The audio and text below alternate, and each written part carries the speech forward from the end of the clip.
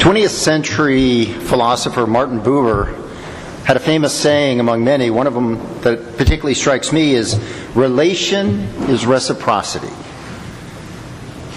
And when you think about it, it makes sense. Those we interact with, the people we come into contact with, the things that we come into contact with, actually change us. Students teach us. The work we do forms us. We're educated by children. I'm even educated by animals. We live in the current of universal reciprocity, he said. Relation is reciprocity. We are constantly changed by those things we are in relation with. And this week's readings, I think, lead us to an uncomfortable question because of this. What does having a relationship with God require of us? How does it change us? And it's uncomfortable because it brings up a term that we Episcopalians sometimes struggle with: discipleship. The heavy lifting, if you will, or the hard work of being a disciple of Christ. First, in the Old Testament reading from Isaiah, the prophet's vision offers what is probably the starkest perspective of how a relationship with God demands change. He sees the Lord in his temple, and he's described so enormous that the very hem of his robe fills the entire space. Seraphim fly about. The building shakes from prayer, and Isaiah falls to his knees, proclaiming his sinfulness. Woe is me, I am lost, for I am a man of unclean lips, he says. A seraph takes a burning coal and touches Isaiah's lips and declares him sin-free.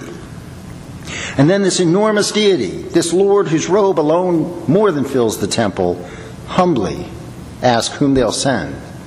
And Isaiah cries out, "Here am I, send me." For Isaiah, having a relationship with God changes him from being a self-obsessed sinner to a prophetic voice, ready to go out into the world with God's news. Relation is reciprocity. In the psalm, having a relationship with God strengthens his soul, in one translation. Strengthens his soul. In verse 3, he remembers, "On the day I called, you answered me. You increased my strength of soul." Now, some suggest that a strengthening of the soul is when prayers are answered, which I like very much. That in our supplication, we're creating space in our very soul for God to work. And when our prayers are answered, we feel closer, we feel more connected to God. In a few minutes, we'll share the prayers of the people. Think about each of them as a chance to connect ourselves closer to God, to strengthen our soul. The psalm reminds us that God answers us and we're drawn closer to God as a result. And during this season of Epiphany, in the epistle, we continue to work our way through Paul's first letter to the Corinthians. And this week, the messy little church in Corinth is facing yet another controversy. This time, many in the church want to deny that the resurrection ever happened.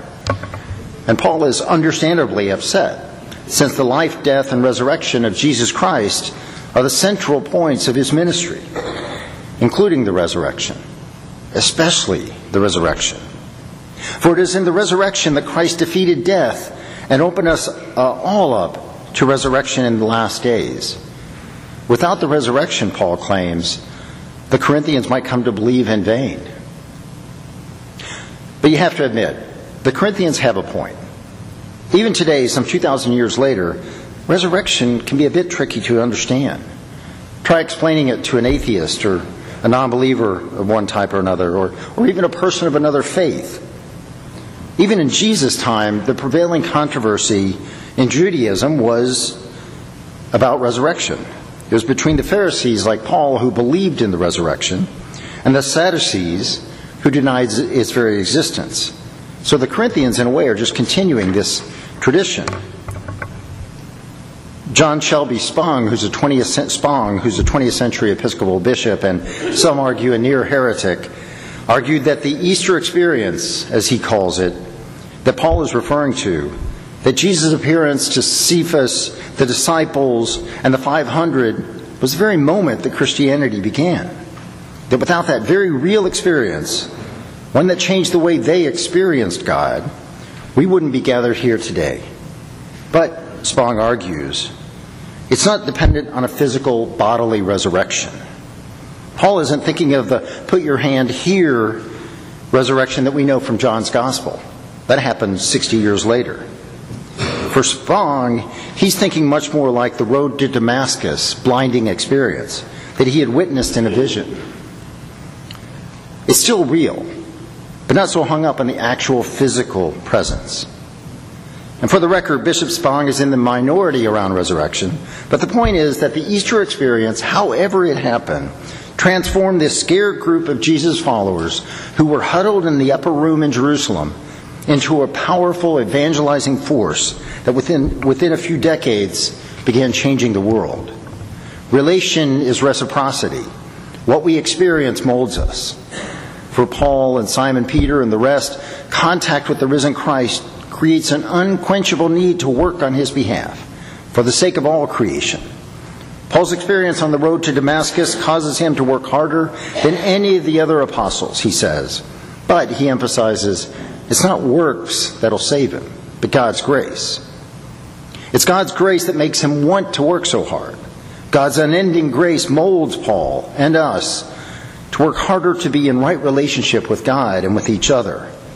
Our relationship with God is based on God's grace, and we reciprocate as disciples with work. Relation is reciprocity. Now, the final call story we encounter this morning is in Luke's Gospel and the calling of Simon Peter and the disciples. Luke's story takes place later in Jesus' ministry than in the other Gospels, and Jesus is already known to Simon and has started to make a name for himself in the area, so much so that the crowd begins pressing in. Jesus gets into Peter's boat and continues with his teaching. And while it's not mentioned in the Scripture, I imagine Jesus made some gesture or asked to climb into the boat with Peter. I mean, he didn't just jump in. And it's in this small gesture, this ask, that he starts to deepen his relationship with Peter. Jesus takes a risk. It's like in Isaiah, where the magnificent Lord, in all humility, asks, "Whom shall I send? Who will go for us?" And Isaiah answers, "Here am I, send me." God initiates the relationship. He asks whom he will send. Jesus asks Peter if he can get into the boat. God gives Paul limitless grace. Our relation starts with God, not with us. And then something miraculous happens in the Luke story. Peter and the disciples are exhausted. They've been out all night on their boat. They're tired and frustrated and probably a little hungry, and their nets are empty. And they're folding up the nets and ready to go home and maybe sleep. And Jesus interrupts them one more time and asks them to try once more, just once more, to see what happens. I imagine these tired fishermen grumbling as they head out again into the deep. "This is pointless. Why are we doing this?" And you know what happens. They bring in so many fish that their nets are close to bursting. Jesus' relation with Peter and the disciples started on a risky, "Can I get into your boat?" continued with a dare to go out one more time, but results in an unbelievable return. And how does Peter reciprocate? He falls to his knees and proclaims his unworthiness, his sinfulness, just like the prophet Isaiah in the presence of the mighty God. And Jesus relieves the disciples of their fear and tells them that they will be fishers of a different sort. And on this promise alone, they drop everything and follow him. Now, Peter and the others weren't doing world-changing work when Jesus approached them. They were fishing. God didn't appear to King Isaiah, but to a temple priest. God interrupts us in the middle of the ordinary. God starts a relation with us, and discipleship to God is how we reciprocate, how we respond. And this discipleship makes our ordinary work itself the vehicle, the means by which Jesus becomes present in the world, that Jesus becomes, in a way, resurrected. Discipleship, forming ourselves in a way that God is asking, is how we reciprocate to God's simple requests. Peter and the apostles and the 500 experienced something truly transformational in those days following Jesus' crucifixion. Paul experienced something equally disrupting on his road to Damascus. God is constantly appearing and asking us, Whom shall I send? Who will go for us? And through the grace of God, the grace that calls us to be disciples in the world, our only response is, like the prophet Isaiah, "Here am I, send me." Amen.